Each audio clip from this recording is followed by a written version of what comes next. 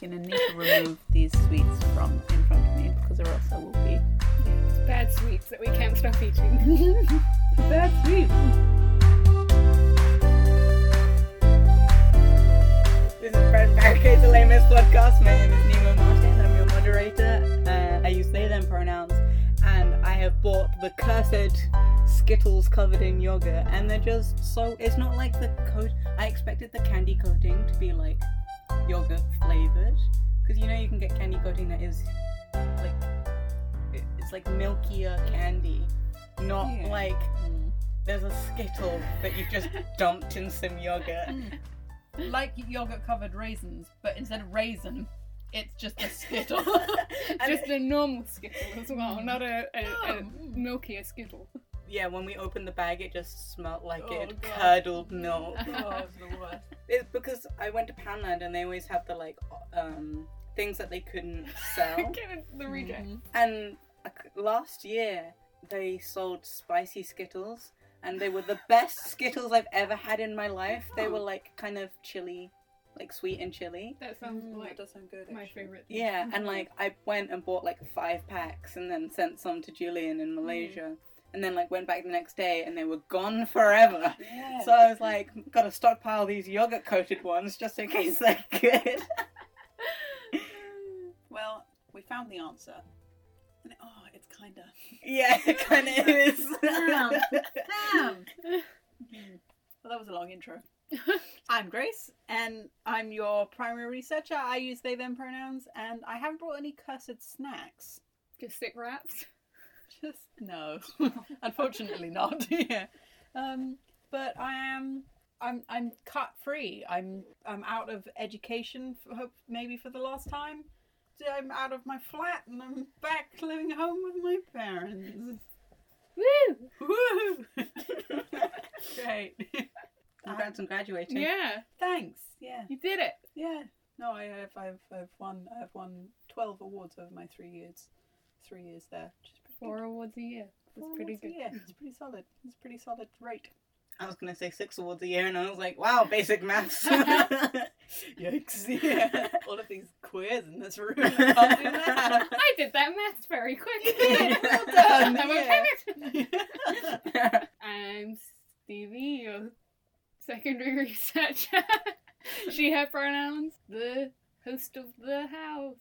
Yeah. So I guess that's my accomplishment. Yeah. So thinking about the Talking of accomplishments, talking of maths. If yogurt.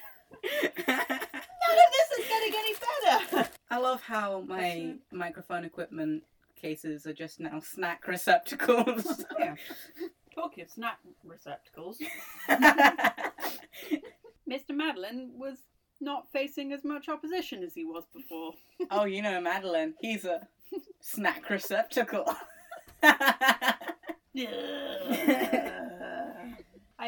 I have not entirely improved. I did underline a word that I didn't understand and failed to look up what it meant. Calumny. Never fucking heard it. Yeah, let's hear it in a sentence. Calumny. At first, Monsieur Madeleine had been subjected to the ill-reported calumny that by a sort of law afflict all of those who become prominent. The act of uttering false charges or misrepresentations maliciously calculated to harm another's reputation. That feels That more feels like right. it. That feels right. Well, that's a word that we know now. And will instantly forget and never be able to use in a sentence. Yeah, no, never again. Yeah. He's not having as much issues with people talking calumny about and everyone is starting to sort of respect him in Montreuil-sur-Mer, where apparently in 1821 people think he's fucking fantastic. People come from 20 miles around to ask his opinions on the law and disputes and reconciling enemies. So people are basically coming from all around to ask his opinion on how things should be handled. And he's trusted to judge fairly, as though his guiding spirit were a book of natural law. When I first read this 2 weeks ago, I underlined that, like I had a point to make about it. And the problem is, I can't remember what it was, because I didn't write anything next to it. something something Javert, something something Fontaine, something something the purpose of Yeah. this book. Yes, maybe Fontaine. There is the trust that he will judge fairly, but we see him falter Mm. fairly soon, or at least in the plot of the musical, there is that sort of slight lapse in judgment where he lets something slide. So we get a fun one man only was wholly immune from the contagion, and regardless of what Monsieur Madeleine did, refused to succumb to it, as though from an unassailable instinct of wariness and distrust. Who could it be? Who we gonna get?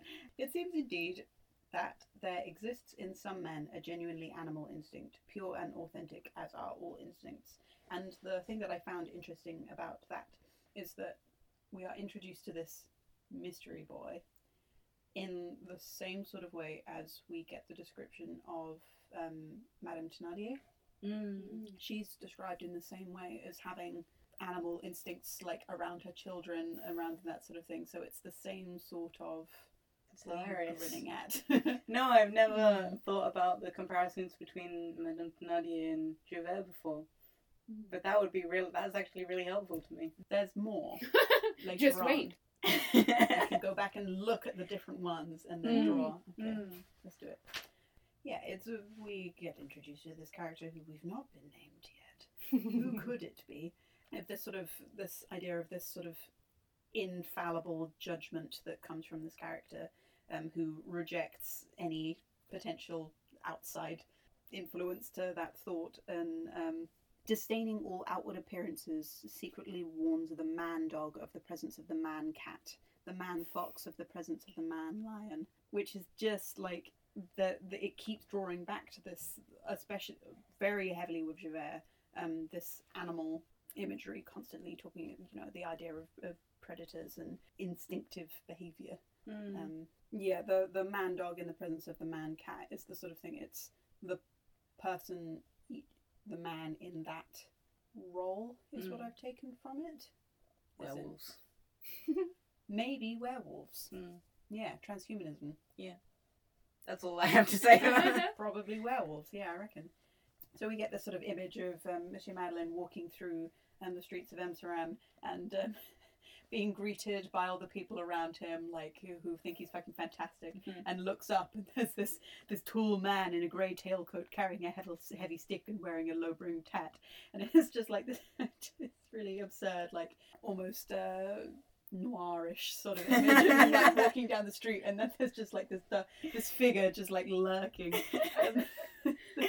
This person would watch him until he was out of sight, slowly shaking his head and thrusting his lower lip against his upper until it reached his nose in a sort of purposeful grimace, which seemed to say, "Who is that man? I've seen him before.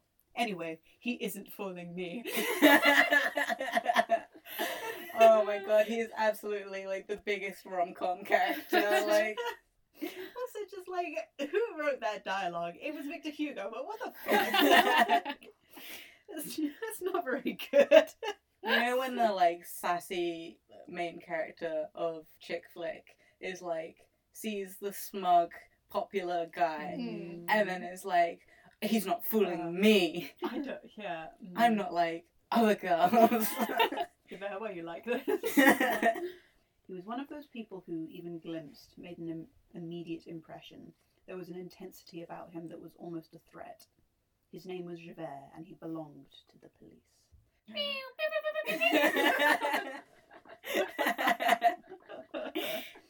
Yeah, and there's that sort of...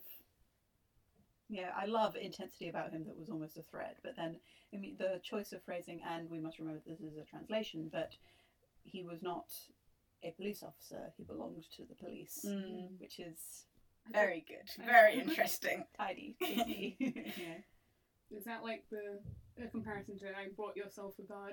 He sold his soul to police. Yeah, because he Interesting. was bought out of the prison system. Yeah.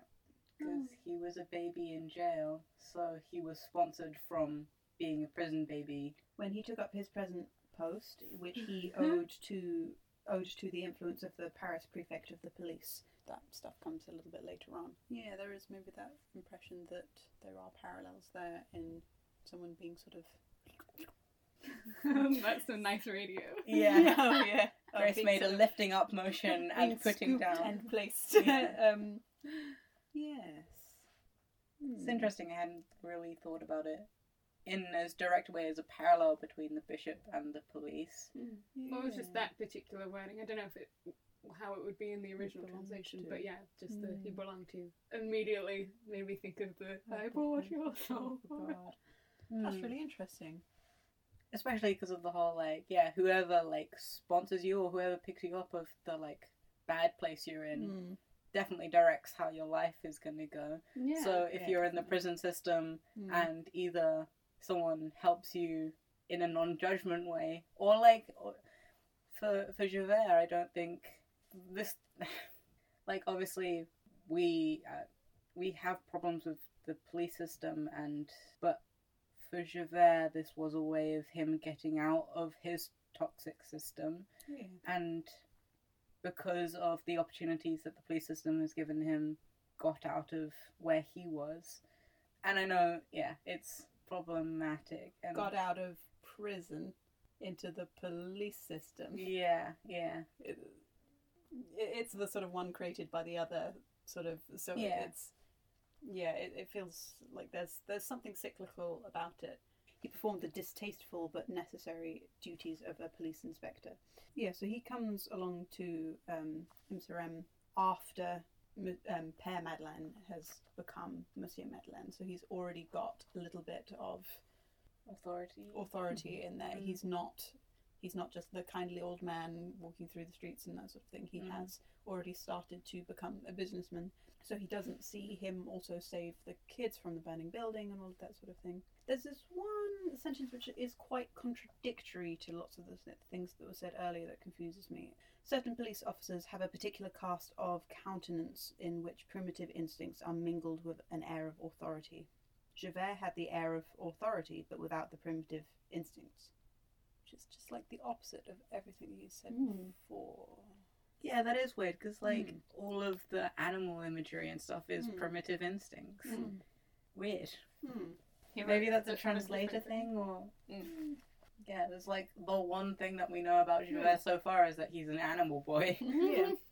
It seems indeed that there exists in some men a genuinely animal instinct, pure and authentic as are all instincts. Does he mean in the second one primitive as in not animal, but as in early man? Like he's Maybe. a primitive animal, but not a primitive human. Maybe. Oh, I get maybe things like... Oh, but the animal things I would associate, and human things, but, like, lust and greed and the that sins sort of thing. kind of the, stuff. like hedonistic desires sort Yeah. of thing. So maybe that's what he's talking about. Perhaps. Yeah, maybe. But then I would associate those with... I would have thought that those would be associated with animal instincts as well. I would have thought that those came from the same root. But then the animals that he was compared to before were like cat and dog and things like He that. was And fox. he was the... Rather than like pig, which you would usually associate for greed and slovenliness, and like... Whatever lustful animal exists, I Yeah, guess. and like rats and stuff like that. Like those kind of like animals with scare quotes negative imagery associated with them, whereas he's given animals that are your instinct when you think about them is like their quickness or their cunning or their... The impression seems to be they're all hunting animals. They're all predators, but isn't something that will hunt you, not creepy implication of predator, like a predatory hunting animal. There's he's described as being like a tiger, as also as being like a wolf. Yeah, so maybe that like tracks. Yeah, In the... it just seems a clumsy sort of. Yeah. Yeah, maybe we can look up this chapter of another translation to see. At some point and see. Yeah, I think I've got a couple on my phone. Yeah. This is one of the bits that I find weird, and that not that I find weird, but I enjoy. And You've read his Dark Materials. Yeah. You have. I can't. I don't I think did, you yeah. did. But like A a billion billion. years ago. I just want to read some of these couple of bits out because it's very, very that. It is our belief that if the soul were visible to the eye, every member of the human species would be seen to correspond to some species of the animal world, and a truth scarcely perceived by thinkers would be readily confirmed, namely that from the oyster to the eagle, from the swine to the tiger, all animals are to be found in men, and in each of them exists in some men, sometimes several at a time. Animals are nothing but the portrayal of our virtues and vices made manifest to our eyes, the visible reflection of our souls. God displays them to us to give us food for thought. But since they are no more than shadows, he has not made them educable in the full sense of the world. Why should he do so? Our souls, on the other hand, being realities with a purpose proper to themselves, have been endowed of intelligence, that is to say, the power to learn. Well-managed social education can extract from any human spirit, no matter what kind, such usefulness as it contains. That was just his Dark Materials. That's just what it is. Like everything from the since they are no more than shadows and stuff is are terms that are explicitly used in the in the book and that. Interesting. And it's just one of those like that. Those two paragraphs are basically the entirety of those three books. And there are quite a few crossover artwork, fan arts. There's a couple between them. fics. I wonder if Philip Pullman ever read this. I mean, I think he replies to tweets. So. Yeah. How do you feel about this, Philip Pullman? Granted the supposition that in every man there is contained a species of the animal kingdom, we may at once place Inspector Javert. The Asturian peasants believe that in every wolf litter there is a dog whelp which the mother kills, because otherwise, when it grows larger, it will devour the rest of her young. Oh God. Endow this dog with a human face, and you have Javert. You know, I think it's from. What We Do in the Shadows. Yeah. It's been going around recently, and it was because he, like in medieval art, whenever they drew cats, they always had a human face. Yeah. And then, in that movie, he used to be really good at animal transformations, but he can never get the face right anymore. Yeah, but that's what I imagined Javert to look like now. The movie's the same, except for Javert is literally just a dog with his face. I want to Photoshop that. Okay. Here is an important paragraph. Here is something that is actually important. Although, that is within every wolf litter there is a dog whelp which the mother must kill because otherwise it will kill the rest of the litter. Within society there are people who will just destroy everyone around them. It's a strong thing to say. Yeah, for one of his introduction as well. Yeah. I don't know how much I like this. It's so different to how we think, to what we think of as good writing now. It's here is this character, here is all this information about them. Off they go into the world. It's not necessarily how we sort of expect things to be conducted nowadays. That I don't know. I don't think this is what you meant to imply by that, but the idea of someone who is born into the world evil and that someone the mum has to kill it before it goes out is really, I mean, it's based on the problematic stuff of exposing kids in Greek, and basically every time period still happens now if they're visibly disabled from birth, or have birth defects, or have come out in scare quotes wrong. You kill it because it's obviously dangerous and evil. And that kind of idea of Javert, I mean, it doesn't actually say that his mum thought of him this way, but it already sets up the idea that even from birth he was marked as an outlier, and that people have always treated him in a certain way, which probably doesn't help with all of the stuff that happens in the future. Not to say that's excusable, because, you know, people who are different can also be terrible humans. Yeah, and should also be held accountable for that. But... Yeah. But there is maybe something to say about, like, if you're set up from the beginning as being a terrible person, then it's probably easier to fall into that stereotype or to use it for your own gain and good, because it's easier than fighting against it. I think that's really interesting as well, because it draws a dichotomy between things that even things that Hugo has said so far. Like if in every litter there is a dog whelp that will grow larger and devour everyone around them, what does that mean for society making its own demons? Like, what does that? Those, to me, can't exist in the same world, unless what you're saying is unless in the sort of extension of this analogy, the mother wolf attempts to kill this particular dog whelp and it survives and is twisted against the rest of the litter. Like, it doesn't, those metaphors I don't think can exist next to each other. And the nettles one of it being a weed versus being something useful about how you see it. Oh yeah, you've got one dog pup, but like it just needs to be killed because otherwise it'll kill everyone else. But then surely that's how people see nettles, and then like. So, Hugo, what are you doing? You're just like, I just really need them to know that he's gonna bad. be He's a bad person. He's like, forget everything else I've said for this one paragraph. He had been born in prison, a son of a fortune teller whose husband was in the galleys. As he grew older, he came to believe that he was outside society with no prospect of ever entering it. But he noted that there were two classes of men whom society keeps inexorably at arm's length. Those who prey upon it, and those who protect it. The only choice open to him was between those two.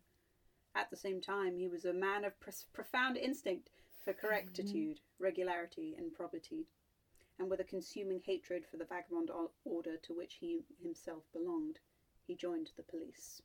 This is the most quoted Javert text. All of this. Yeah. Right, discuss. Nemo, take it away. It's your boy. Yeah, I mean, I don't know how much of this is stuff that I've said before. I don't know. Oh, now that it's here. Now that it's here. God, I wasn't actually prepared for this. I have one. Well, go if you ahead. want to, you think that in the essay that I would have to write on how Hugo represents people born poor. So far, we've had Javert, who was born poor, described bestially. We've had Mrs. Thénardier described bestially, and we've had Jean Valjean, who was also poor, and then had the like wolf imagery. Yeah, I just remembered that. Yeah, he was also described as a caged wolf. Yeah, so I could turn that into an essay of him describing the poor as bestial. Animals. Yeah, as animals. Yeah. At this point in the book. Yeah. Does Fantine ever get described as an animal? No, because Fantine is very beautiful. That's true. Yeah. Lest you forget. Yeah. Oh yeah, she's a woman and she's pretty, so yeah. Yeah, she's a woman, she's a good woman, so she's beautiful. Yeah. When she... Wait, no, we've not had that yet. Well, I'll keep an eye out for when she defends herself against the man in the snow. Yeah. Yeah, there's more here as well, because there's something that people often draw from this, from what I've read, and I know that you invest in this a lot as well. That the son of a fortune teller whose husband was in the galleys, lots of people read as Javert being Romani.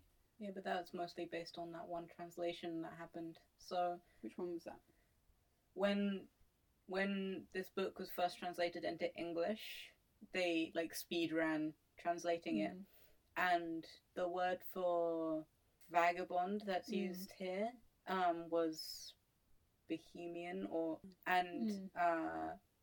the translator, whose name I have completely forgotten, he translated that to the G slur, so Romani slur.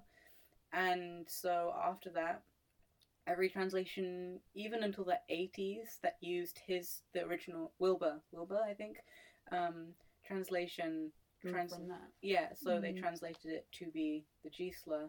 And then because of Hugo's Hunchback of Notre Dame and his use of fortune tellers in that, and the stereotype that fortune tellers were Romani people and criminals, they amalgamated the idea that, fortune teller, Bohemian, Romani. And yeah, that's why a lot of people have now started being like, oh yeah, he's Romani, and it's quite problematic in the idea of like, even if you don't know about this translation stuff, like the idea that all Romani people are fortune tellers and criminals is like a widely held belief, especially in France and the UK. So yeah, there are a couple of Romani people who have talked about this before. There are 2 blogs specifically that I know of who are Romani people who like Les Mis.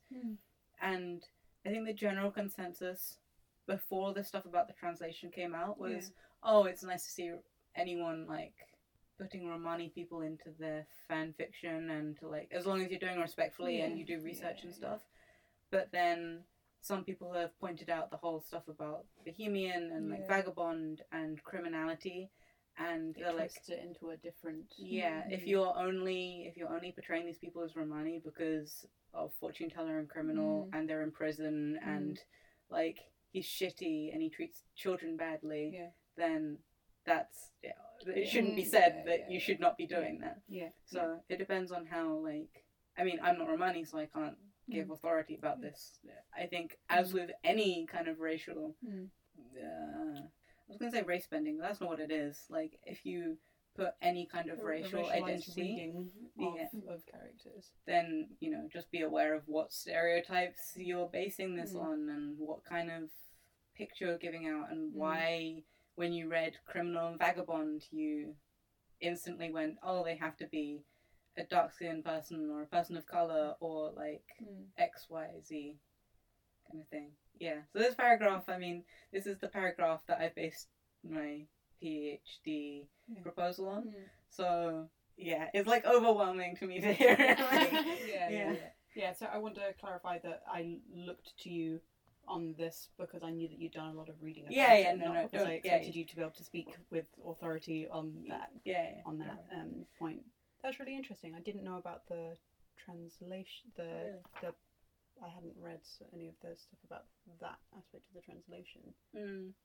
It basically was Hugo used. Okay, this might be wrong, but I think this is the right way around. He used the word bohème. So you have Bohemian, you have bohème. So like Bohemian, but with an E on the end. Yeah. And they mean different things.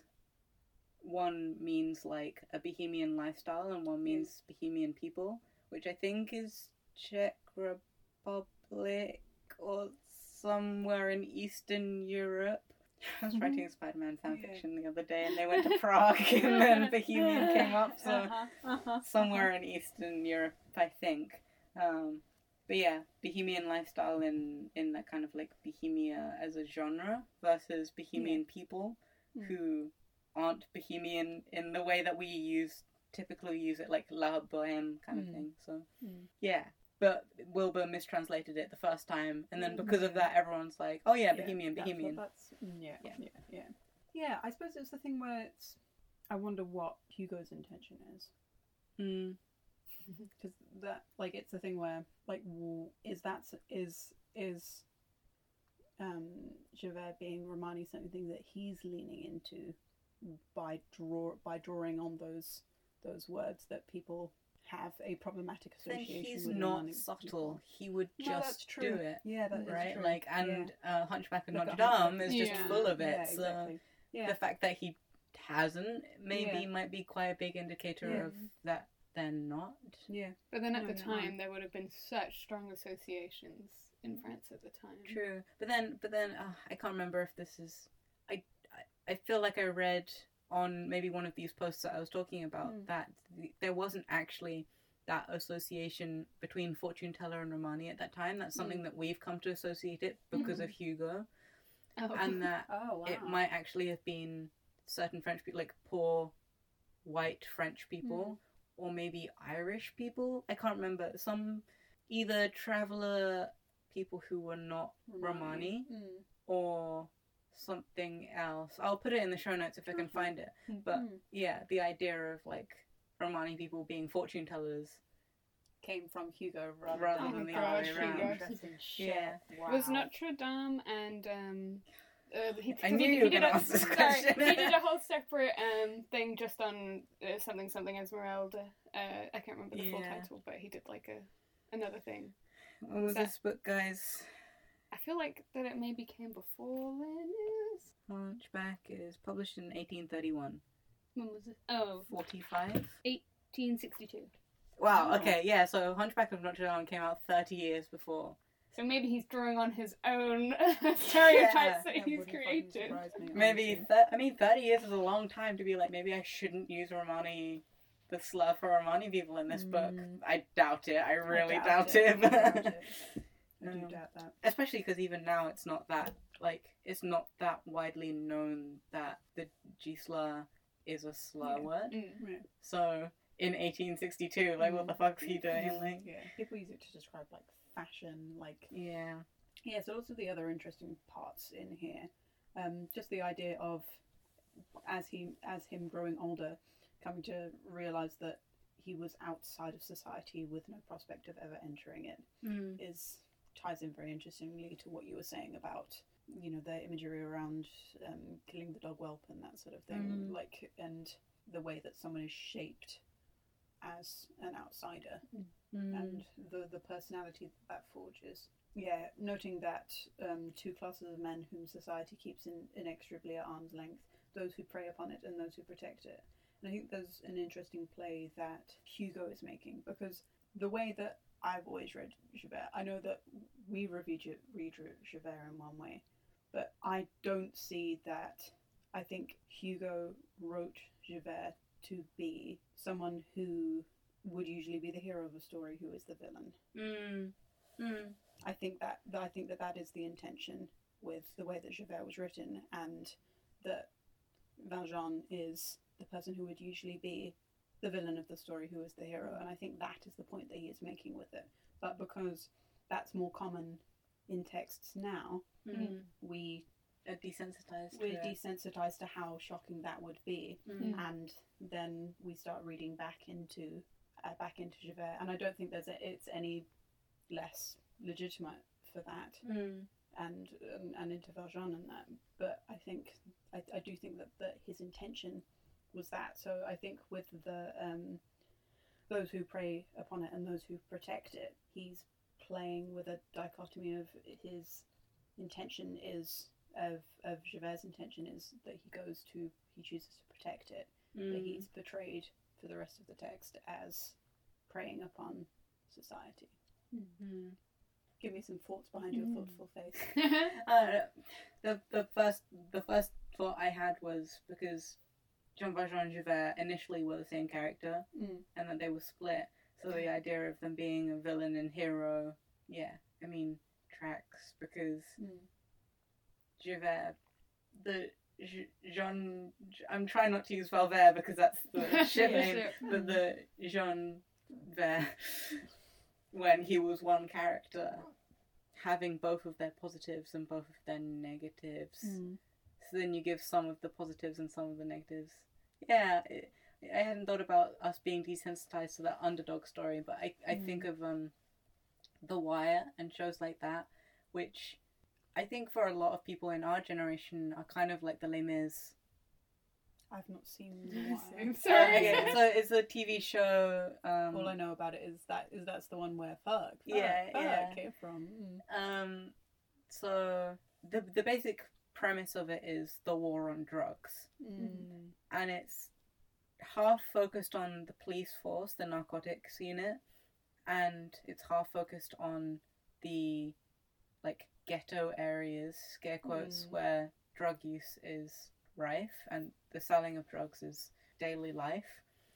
And it's really interesting in how the police characters and the community characters interact. And at first it's very much like us and them. And then you get things like, you know, what you get in every cop drama of like the informants and stuff like that. The word that came was collaborators, but I think that's too strong. Yeah. The informants, and then you start to see the cop characters developing feelings, but like spending so much time in these areas where at first they're like hostile and get treated hostile, and then huge things happen with these community characters, and then they start being like, we're your white knights and stuff like that, and then they get shit for it, and then they start being like, well, what do you want us to blah blah blah, and then they start like listening to the people in the community, and then they're like, oh shit, like, you know, you are in certain circumstances and blah blah, and like a lot of the cop characters do go through arcs where it's like, oh hey, you know, if we stop, talk and listen instead of just shooting wildly on sight, maybe we'll get somewhere. And like, I think a lot of people who are used to cop dramas and stuff like that do watch The Wire and go, oh, like, it's kind of like this, of showing that the hero who would be a hero in a normal cop drama is not the cops. It's actually like the ringleader of one of the gangs. It's a lot of like, and like how you talk to people about these kind of issues and communities and stuff. I don't know. That's interesting. The Wire is Les Mis. And also Dominic West, who played Valjean, is the main cop character, so that's something. I think I smell an AU kind of. I wouldn't say it's a perfect show, and I do think I can't imagine it would be. Yeah, and it, you know, it does a lot of shit as well as undoing a lot of shit, but it's an interesting comparison, maybe. Yeah. I think there's only so much reform you can really do for the police. Like, I think it sort of needs to be not reformed, but removed and replaced with something else. Yeah. Like, I also agree. Yeah. I think that a lot of people happen. do not have the same initial understanding. Yeah, and I suppose having introducing in that way is gentler. You can't force people to change their ideas instantly. You can't be like, oh, you know, I think police are good too, let's just destroy the entire police force.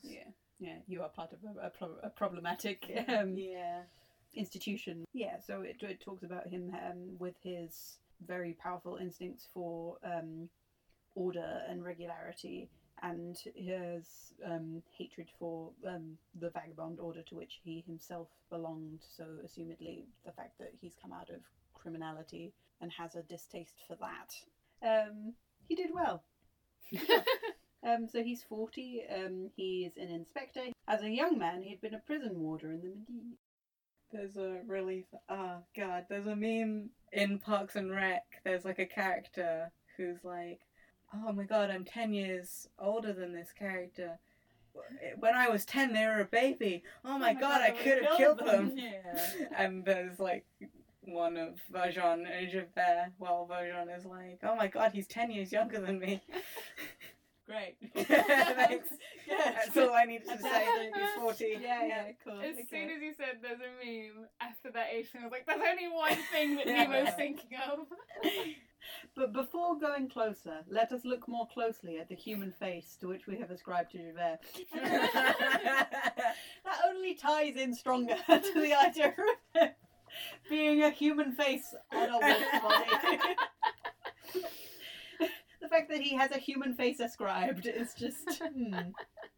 I'm thinking about, like, making a post, which is how fan artists draw Javert, and it's, like, beautiful, bishy, slightly older, like, very slim and profile. ponytail, and then how canonically described. Well, somebody's like, his human face. I promise that it's a human's face. Why would it not be the face of a human? Oh god. So yeah, he's described as having a flat nose with wide nostrils and huge side whiskers. Like a dog. Actually, no. Wait, it depends on the type of dog. Okay, never mind. It does depend on the type of dog, but yeah, but which is I'm assuming is his sideburns, which are so iconic for him. Oh, yeah. When he laughs, a rare and terrible occurrence. His thin lips parted to display not only his teeth but his gums, and a deep and savage furrow formed on either side of his nose, as though on the muzzle of a beast of prey. So much fan art. So much fan art. I'm imagining like the Fassbender smile. Oh, where it's just like that. It just keeps going. Just like he just smiles like a shark. Yeah. Yes. Good Audio. I smiled in a disturbing way. Javert, on smiling, was a bulldog. When he laughed, he was a tiger. He's got hair that falls over his eyebrows. Wrinkles Yeah, between his eyes. artists. Yeah, Whereas artists. it's fringe. Where's his emo fringe? Yeah. Oh. Yeah, he's got the like year 8 haircut. Yeah. Oh. You say that looking at me. You know I had that. Yeah, I haircut. know. Yeah. Yeah, Okay. I do direct that at That you. was what you were doing. Yeah. Yeah. Oh, when you were saying you weren't saying generic year 8 haircut. You Yeah, were no. saying Grace's year Yeah. 8 haircut. Yeah, his eyes resembled a star of wrath, a dark gaze, a tight, formidable mouth, a look of fierce command. This is interesting. His mental attitude was compounded of two very simple principles, admirable in themselves, but which, by carrying them to extremes, he made almost evil. Respect for authority and hatred of revolt against it. Everything in moderation. Everything in Javert. moderation. Yeah. Yeah, but then the idea of by carrying positive qualities in scarecoats to extreme, they become evil is quite an interesting thing, I think, to push. I mean, the only like overtly positive character is the bishop so far, Yeah. and we all know he is actually a mob fuckboy. boss. Yeah. So An absolute Sassy fuckboy. bitch. And I think as well there's an interesting respect for authority and a hatred of revolt against it is a specific use of language. Yeah. Like a hatred of revolution. yeah, like a hatred of revolt against authority. It's like, we have been introduced into this character. He hates revolution. This might be relevant in the future. Yeah. Yes. It talks about how long has that music been playing? It was like when you were talking about Javert earlier. Oh, really? Interesting. Back in track. I'm not sure if it's gonna be. It'll probably be picked up. Sorry for the music in the background. anyone who played any part of the running of the state was invested in his eyes with a kind of mystical sanctity, and he felt nothing but contempt, aversion, and disgust for those who, even if only once, transgressed beyond the bounds of the law. That's super interesting. Yeah, because I feel like he would be the kind of person who would want to progress higher in ranks, and like the idea that the educated go into higher ranks in the police force and government and stuff like that, and it's just completely inaccessible to him. Probably good, but like it's something kind of. The first word in my head was heartbreaking, but that's not what I mean. There's something like not childish, but like the fact that people in these jobs hold some sort of mystery to him. Mystery is such a like coded word of like there is no way that I can understand this. There is no education given to me, and like there's no way of me to access information about these things, and like there's just nothing I can do. Can I raise a fun parallel that I've just thought of? Mm-hmm. Is Valjean in prison afterwards talking to the bishop and going, yes, what a bishop is someone who stands very, very far away from you and you can't really hear them. And that was his idea of what religion was. I really What like do you that. think? Mine was Valjean being the muffin man and polite conversation being something that it's a complete mystery how to Interact in that. Turns out these characters who are the same character have comparable things in them.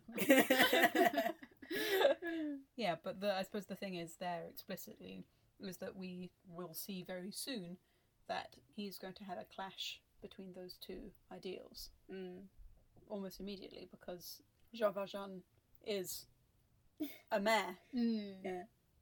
and also a A criminal. criminal. So like it's setting up lots of the conflicts to come. Yeah. Is Jean Valjean currently mayor? Yes, but not as Jean Valjean. But I mean, because it just said that anyone who makes any decisions, he's like, ooh. So shouldn't he be like, ooh, about Monsieur le Maire? But it already said that he, like, stands on corners like, I don't trust you. I think he becomes the mayor very soon. Yeah, because you said he After. became. It was Père when Monsieur. he was Monsieur Madeleine, not Monsieur le Maire. So Javert is there for that transitional phase. The second transitional phase, not the Uh-huh. first transitional phase. Okay. So is it, that's different than in the movie, he's already the mayor when Javert turns Yeah, up? yeah. Because I was like, Yeah. but in the fanfics I just read, he's already the mayor. Yeah. Okay, then that's fine that he stands on corners, untrusting. Does he become starry-eyed? Oh, I guess I'll find out. But does he You'll become see starry-eyed soon. when he becomes the Well, mayor? his eyes resemble a star of wrath, so... So yes, that's indeed accurate. Hmm. Terrifying cosmos. That has to be a fan fiction. You have to write that now. What? Terrifying cosmos. What? That's In the his name dark of it? orbs. They're God. deep and penetrating. He shared unreservedly the extreme views of those who attribute to human law some sort of power to damn, or if you prefer, to place on record the damned. I completely heard damned as dab. I heard it as dance. Oh, great. Well, I wanted to hear it as dance. Tag yourself, who are you? Dab, dance, or damn? Who set a river Styx at the entrance of society. So the differentiation between human law having the power to damn or to place on record the damned are quite different things.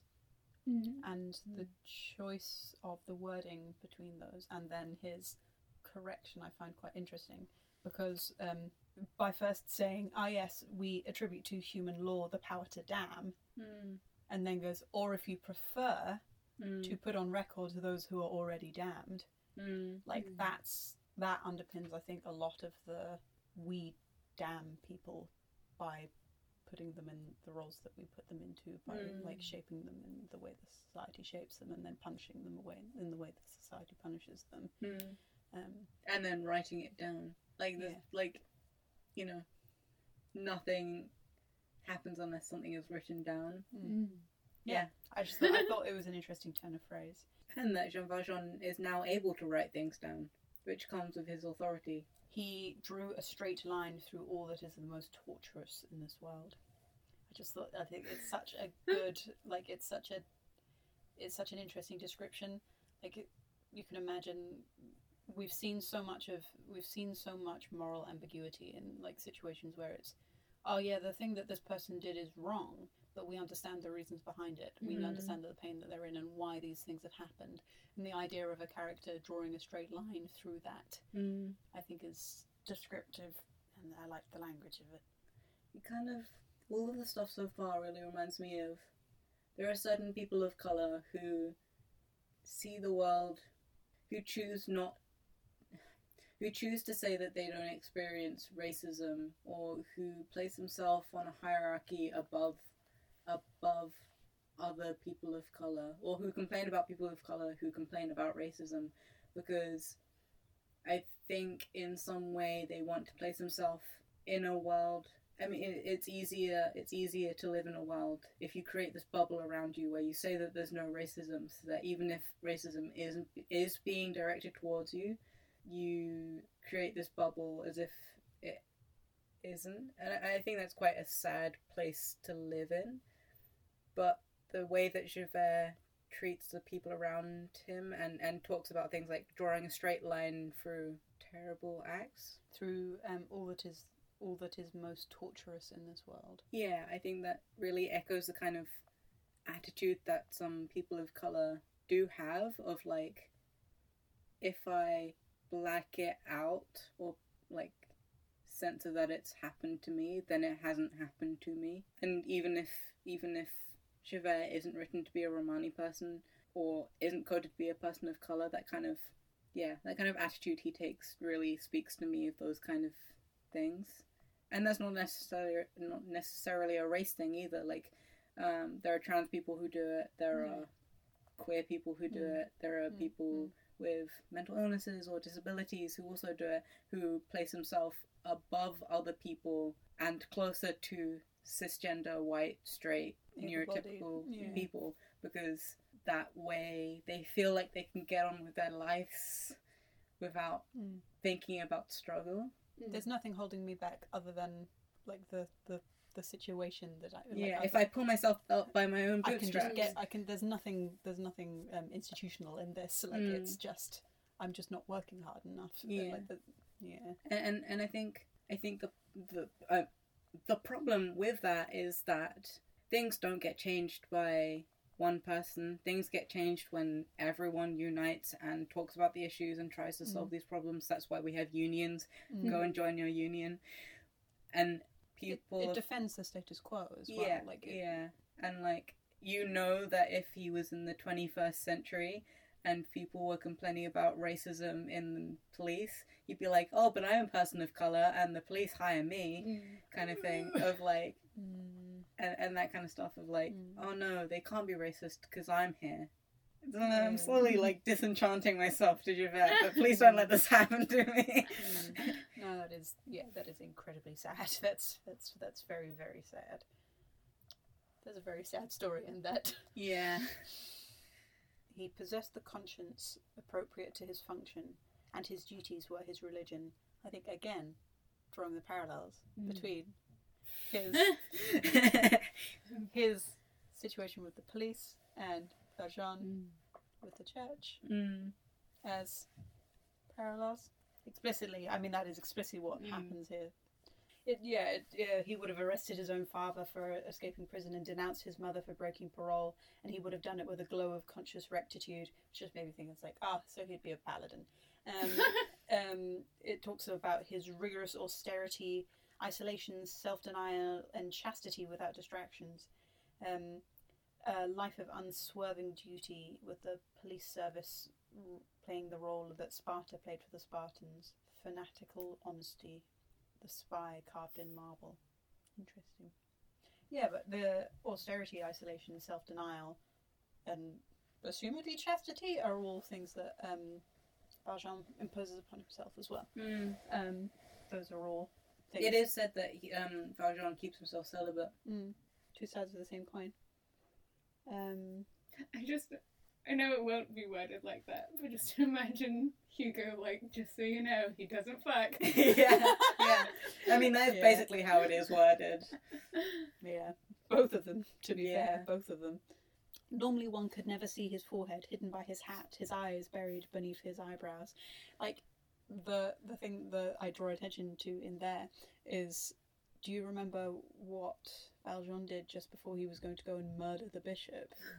Was pull his hat down over his face to hide himself from God, basically. In Christianity, is there a thing that very recently learned about a bit more about Judaism and wearing something on your head? Is there anything in Christianity about hiding yourself from God by wearing a hat? But then you have nuns who wear habits. And wimples. And the archbishops having their huge fuck off hats. Alec hats. Yeah. Not that I can think of. But I'm not an expert anymore. Yeah. I don't know that that's a The thing. taller the hat, the closer you are to God. Tower of Babylon's hat! Yeah, I just I like that image of him like pulling the hat down over his head, being like in a film directed by us. Like, the angle and the lighting would be very much the same, like as they put them on, because they're hiding themselves from God. Yeah, cool. Is the hat over the fringe that's over I to his assume eyebrows? so. I assume so, because otherwise it's And just an like his little... impenetrable blockade. You shan't see these eyebrows. Like, he pulls them off and there's just no eyebrows there. Oh, it's like me. In his rare leisure moments, he read books, though he hated reading. Which is to say that he was not wholly illiterate. The fact was then and now apparent in his speech. As we have said, he has no vices. When he was pleased with himself, he allowed himself a pinch of snuff, his sole concession to human frailty. The other thing I've read quoted just so many times. But that's interesting as well, because it's another way that Hugo keeps coming back to describe characters. He comes back to describe characters and their reading habits, and he does do that with Madame Thénardier as well. If that's something that you're interested in pulling back towards. He reads books, but he hates reading, which is, like, shows his morality in comparison to Valjean, who reads to improve himself, and the other person that we've seen describe. Actually, I think Muriel read fairly extensively, but I can't remember how that was described. I can't remember that.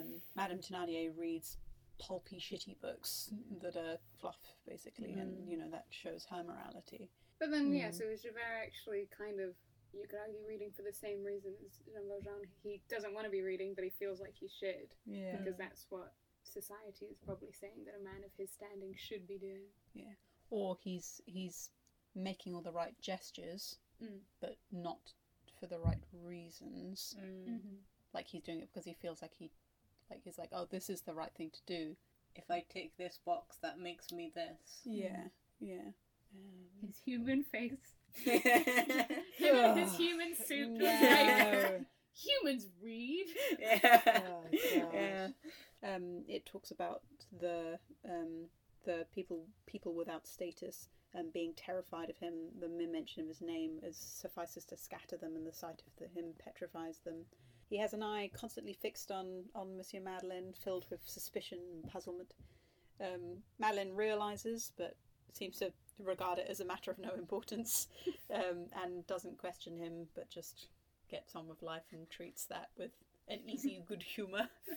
From certain words, Javert had let it fall that it was evident that secretly, with the inquisitiveness of his kind, which is as much a matter of instinct as of deliberate intent, he had studied all the traces of his earlier life, which Monsieur Madeleine had left in other places. So basically, he's secretly going around trying to find out about his earlier life. Like Fontaine's. That's coming. Oh, okay. That's coming in the next 3 chapters along. God damn it! Yeah, there's an extensive parallel to that fairly soon about the destructiveness that gossip can wreak on people. He's looking to try and find out about Monsieur Madeleine's earlier life. He seems to know that someone had been making inquiries in another part of the country regarding a family that had disappeared. He was once heard to mutter to himself, "I think I've got him," but after that he was moodily silent. It's just some dramatic bullshit. It's just unbelievable. He was disconcerted by Monsieur Madeleine's ease and tranquillity, but an occasion arose when his own strange demeanour attracted the notice of Monsieur Madeleine. What happened was as follows. Dun dun dun. Da da da! Well, there's Javert a lot episode. to unpack with Javert. Yeah.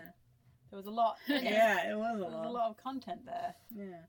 I've mostly taken away the dog body Yeah. and human face. But also the parallels with Jean Valjean. Which makes sense now that we know that he was once one boy.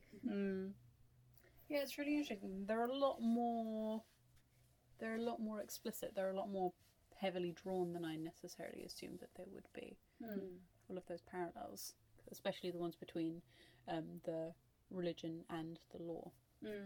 I really want to think more about Javert and Madame Thénardier and like how, because I don't think they interact. I know that Mr. Thénardier and Javert do interact later, but it would be, you know, in the musical when Cosette and Eponine see each other across the gate, it would be really interesting if Javert and Madame Thénardier had the same kind of like interaction, which they don't get. Yeah. They're very weird parallels. And if you put Jean Valjean and Mr. Thénardier as like opposites or parallels or antagonist protagonist, and then you put Javert and Madame Thénardier, I don't know, there's something interesting about that, of like if Javert and Jean Valjean were one person, but then you split them and you gave one Thénardier to each, the fact that Javert's What being... the foil is there. Yeah, and like the whole idea of, I don't know, with Madame Thénardier, a lot of it is about children and how she treats children. So I'm trying to think about how Javert treats children, which, I don't know, I can't remember there being that much of, but because of his actions, Cosette and His Gavroche. relationship with Gavroche. Yeah. But it's not, as far as I can remember, it's not as much in the books as it is in the productions, so... Child Watch. Child Watch. Yeah. Yeah.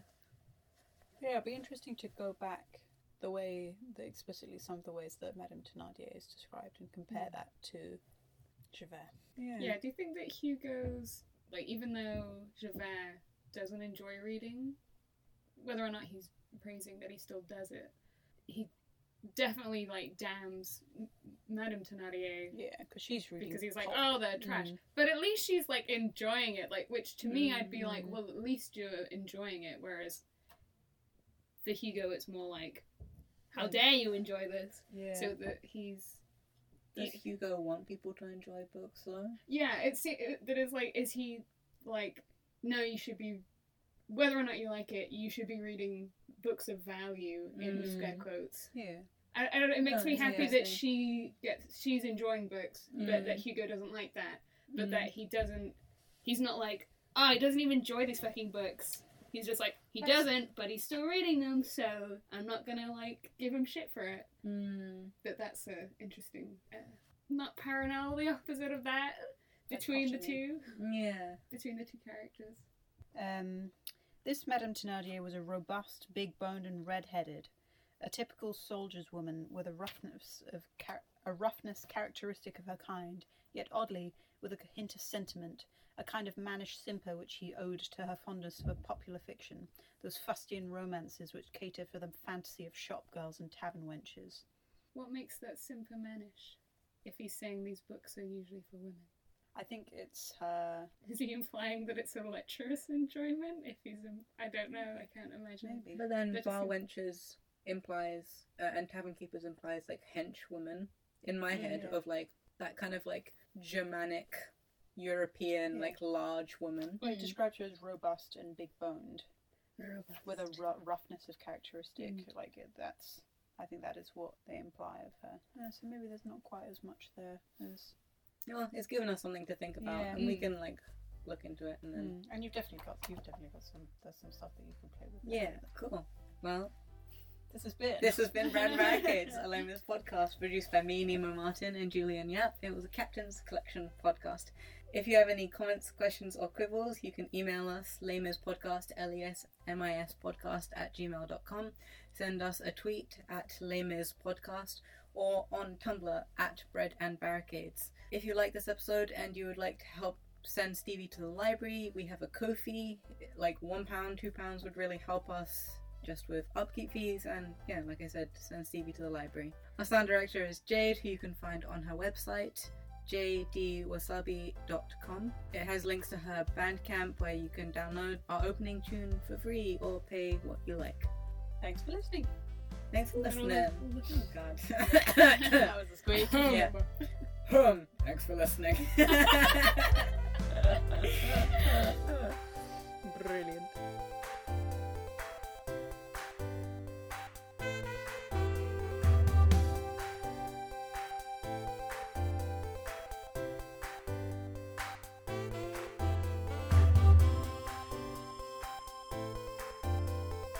Talking of Jaffa cakes. Oh, we are just going to be snacking throughout. I thought, like...